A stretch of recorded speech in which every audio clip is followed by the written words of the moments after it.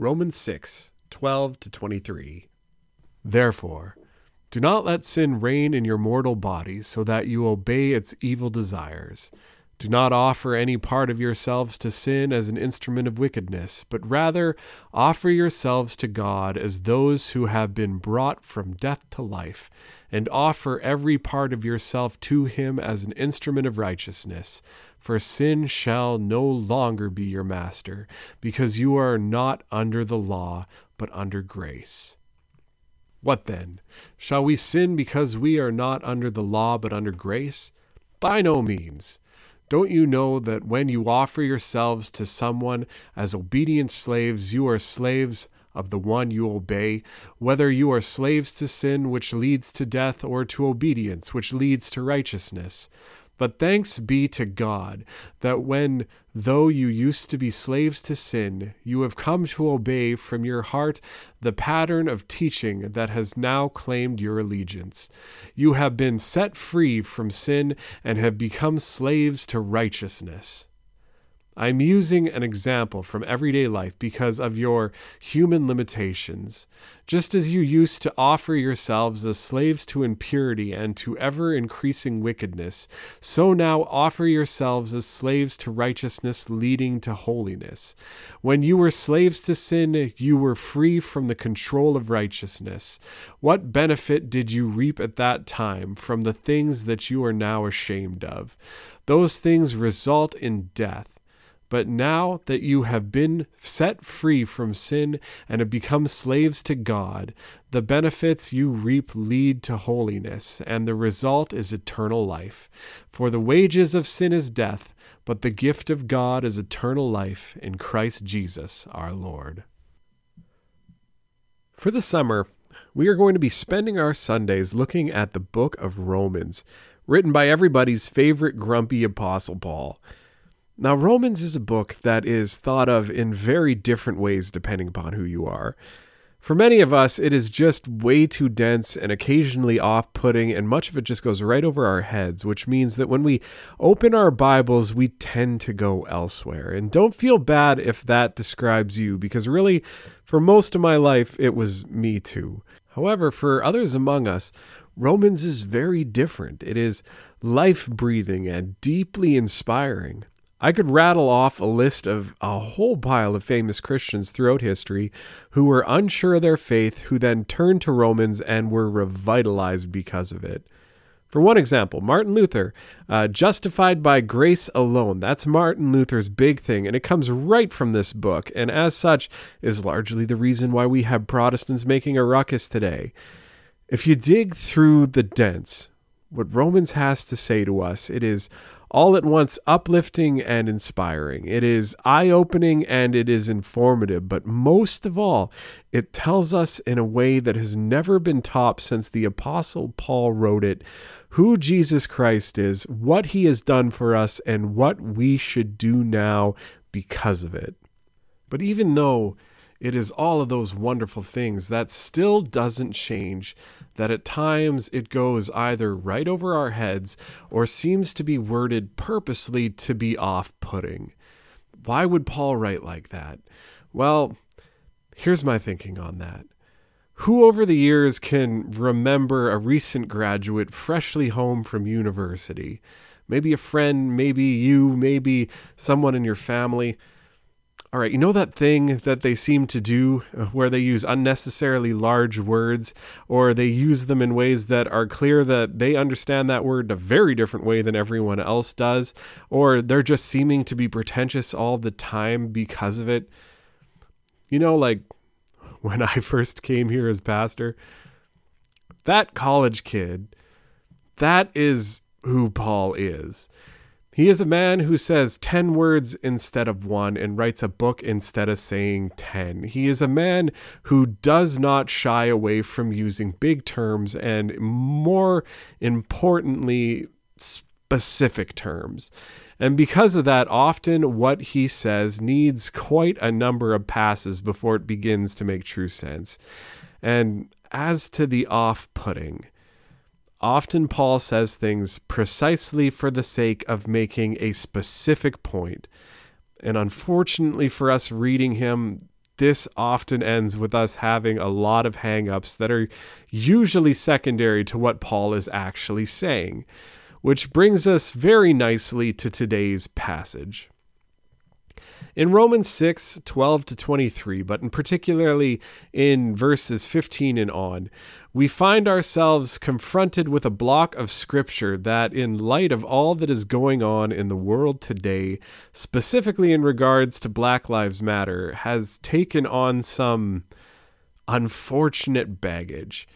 This is by no means even the first time that this passage has attracted negative criticism, though. At the best of time, here in the West, this passage is one that sits with us poorly. We're a people for whom freedom is kind of a big deal, so for Paul to declare flat out that not only are we not really free at all, in fact, we are all slaves of one kind or another, to which to add insult to injury for us reading this today, he even at one point switches to using the term slave in a positive way, which we're going to address in a bit. Well, all this combined means that it is understandable that this passage would not bring out good feelings in many of us reading it. But as I said before, Paul is a man who says precisely what he means, even if those word choices are off-putting to others reading it because of different understandings. I would say for most people, this is not a good characteristic of Paul, but it is a characteristic all of the same that needs to be wrestled with lest we lose the best commentator of Jesus who ever lived over things that he isn't even meaning to communicate. And so what is it precisely that Paul, talking like this about slaves, is meaning to say? Slavery is a concept that has gone through many iterations over the years. From its earliest examples, what a slave was someone forced into labor because they were the loser of some battle, or possibly they were the descendant of somebody who was. But over time, as the ideas of lending and debt really took hold, the primary source of slaves in society switched from prisoners of war to people who sold themselves or their families into slavery because they could not afford to pay the debts that they owed. Now, obviously, this is a summary of a whole big institution that went on for many millennia, but when Paul is writing in the first century of the Roman Empire, most slaves were some mix of these two things, but largely they were the second. Largely they were indebted slaves. The idea that we have today of slaves explicitly in terms of race, which is easily the most heinous form of slavery because it amplifies all that is wrong with slavery that we're going to talk about in a bit, and it says it is something internal to a person rather than a situation that they find themselves in, as would be more the situation of what a slave was when Paul was writing. That version of slavery really only came into its own with the rise of slavery in the New World about 1400 years after Paul's death. And so it is safe to say that when Paul is talking about how we are slaves to either sin or righteousness in this passage, he is talking about slaves in terms of the way he would have understood the word, in terms of conquest, but more importantly, in terms of debt. To Paul, a slave was a slave because they owed their master either their lives, as was the case if they were slaves because of conquest, or more money than they could pay, as was the case with debt slavery. They owed their master, and as such, they had to do what they were told to do. But while debt was how Paul most likely understood slavery, this doesn't for a moment mean that he saw the practice as good. Slavery in Paul's time is very much so thought of as a bad thing. It was very likely in the living memory of Paul's grandparents when Spartacus led his famous slave revolt that had thousands of people executed horrifically. 40% of the people living in the Roman Empire, by some estimates, including a huge number of the early Christians, were slaves, and those 40% were treated just horribly. To be a slave meant that you were on the bottom of the totem pole. It meant that you were completely controlled by others, and it meant that you were dehumanized, oppressed, the victim of rampant injustice, and generally just forced to be less than what a human being was created by our God to be. And it's this last point that Paul seems to be picking up on in this passage. In the Bible, we learn frequently that Christians are to see other humans as God does, created with worth and value, regardless of all else. Human beings are altogether made in the image of God, after all, and that is something that cannot be stripped from us, no matter how hard others try. And over the years, boy, have they. This is why inherently slavery in all of its forms is wrong. Slavery is human beings trying to elevate themselves over others by telling those under them that they are less than human, whether they say that directly or just imply it. The Bible makes it perfectly clear, as does Paul in chapter 2 of this very book of Romans, that there is no world where our God exists, which is all worlds, where that behavior is okay. Even in the passages of the Bible where there is talk about how to treat your slaves well, this truth that slavery is wrong holds true. Most of all, those passages were written during times where slavery was either assumed or imposed by the wider world on the writers of those passages, and it was at the same time considered a-okay to kill slaves just for giggles. So start from that point of view and then read passages about how you need to treat your slaves like human beings, and suddenly that puts a whole different spin on what the Bible is trying to say about slavery as an institution. Sadly, that didn't stop those passages from being used poorly to justify just all sorts of sin over the years. But all of this is to say that to Paul, this is what slavery is. These three things.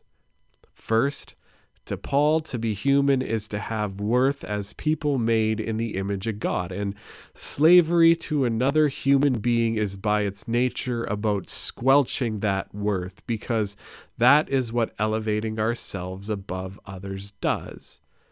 Second, to Paul, being enslaved to someone is to be in debt to them, and as such to be forced to act in a way that benefits their interests regardless of how it hurts us or hurts our own.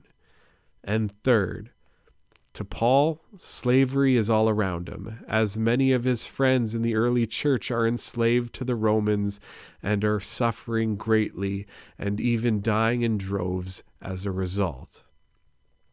And so, if Paul precisely chooses to say that we are all enslaved to sin, and this is what he understands slavery to be, what he is saying is the following. To be a slave to sin is to be dehumanized, made into less than we should be, just like the Romans are dehumanizing the people Paul is largely talking to every day. To be a slave to sin makes us live as if we are in its debt, forcing us to act in ways we know we shouldn't, regardless of how we hurt ourselves and the others around us. To be a slave to sin, therefore, makes us less than what we should be and what we could be, because inherently that is what slavery does, and we are worth more than that. To be a slave to sin will, as such, ultimately only ever bring pain and death, a fact of slavery all too plain to those listening to Paul speak as he wrote those words. To us reading this passage today, this wording that Paul uses talking about slavery, it may seem tasteless or even an overreaction. After all, Paul is no slave himself. He is in prison when he is writing this book, but for the most part, Paul had a very privileged life. Because of that, it might seem like Paul is the equivalent of the guy who brings up Hitler to add an extra oomph to the points that he's trying to argue. But Paul is a guy who chooses his words carefully, for better or for worse. And so to Paul, this is what it means to live a life dedicated to sin. It is slavery. It is on the same plane of severity as he understands it. That same level of concern. For us to be slaves to sin is for us to be made less than human and forced to do things we shouldn't. It is for us to be treated unjustly at our basis level, to be a slave to sin and to be a slave. Paul is saying those two things are the same thing. No metaphor about it. It will lead to our deaths. Does it feel like in poor taste equating living in sin and something as horrible as living in slavery? Yeah, but is it what Paul means? Also, yeah. But things go on from there to get so much more awkward for us reading this today. For Paul tells us that there is an alternative. We do not need to be slaves to sin anymore. We have been freed from that to something new, something better. We have been freed from sin to instead be slaves instead to righteousness, slaves to God. And it's here where I think that most of us begin to feel particularly uncomfortable with Paul's choice of words, because if Paul is talking to slaves and is using the term with all of the intensity that I'm saying he does, well, that does not particularly paint things in a good light for God, now does it? But again, Paul is someone who, no matter how poorly what he says will be heard, picks the words that he means to use precisely. And so we press on to suss out what Paul means. And it turns out here is where that life-giving brilliance of Paul that so many have seen really begins to shine through. Because if what it means to be a slave is to be put under someone else in terms of worth, well, if God is who our master is, then Paul points out, that leaves us in a pretty good place, doesn't it? Human beings are by definition made in God's image. We are under him by nature of our creation. God is God. Everything is under him. And so to be slaves to God puts us in the only possible position where we can still be fully who we were created to be. And as such, act how we were created to act. Act how we want to act, not how we are forced to act by sin. Or to put it another way, God created us to matter. He created us with value, and to serve anyone other than God squashes how much we matter. It squashes our value because we are placing ourselves under someone else. Even if we try to be the masters of ourselves, the same thing happens because we are elevating ourselves in value to where only God should be, which inherently warps and distorts what it means to be made in God's image. It inherently makes us less valuable than we should be. To be the slave of anything other than God is to be the slave of sin because it causes us to be less than we were created to be, and as such causes us to act in sinful ways that we do not wish to act in and that will ultimately be our death for all of the reasons I mentioned before. But by instead placing ourselves under God, the only one we are truly under anyway, as he is the one whose image we were created in, that is the only way we can truly recognize the full extent to which human beings are valuable. Only by setting God as our master can we be fully human, and because of that, in no way squashed, and because of that, no longer driven to sin. To choose to be a slave to God instead of sin. We can act instead how we want to as people following our good master. Under God, there is finally a chance to be fully human and to make sin and injustice and the death it brings a thing of the past. Under God, sin can be moved past because it is no longer our master forcing our actions. Under God, we are once again truly fully human, led by Jesus Christ, and so the debt that guides our actions are finally being led for the benefit of the world instead of its destruction. Under God, the things that we do that we wish that we wouldn't and that hurt us so very much but we can never seem to stop can be moved past. And so, under God, Paul tells us, there is true life. Boom. And that is why, for all of its density, all of its occasional lack of clarity, all of its high-mindedness, and often terribly off-putting choices of examples, Paul's writings in the book of Romans have changed so many lives. Is how Paul chooses to explain his point here clear? Not really. Is it problematic to a lot of people for fair reasons because of how it uses slavery as a metaphor both in a good and a bad way? Absolutely yes. And it has caused many people over the years to keep their distance from the church, taking the Bible to be outdated as well. And that is something we believers need to contend with when we share our Bible to our friends. We need to not excuse passages like this one, but instead spend the time to unpack them. Because more often than not, once you peel back the layers and find out fully what is being said, passages like this one also completely are life-giving because in it you have an explanation for how we human beings can finally be all that we are meant to be, not squashed under the boot of sin or anyone else, but instead under God, truly alive and free.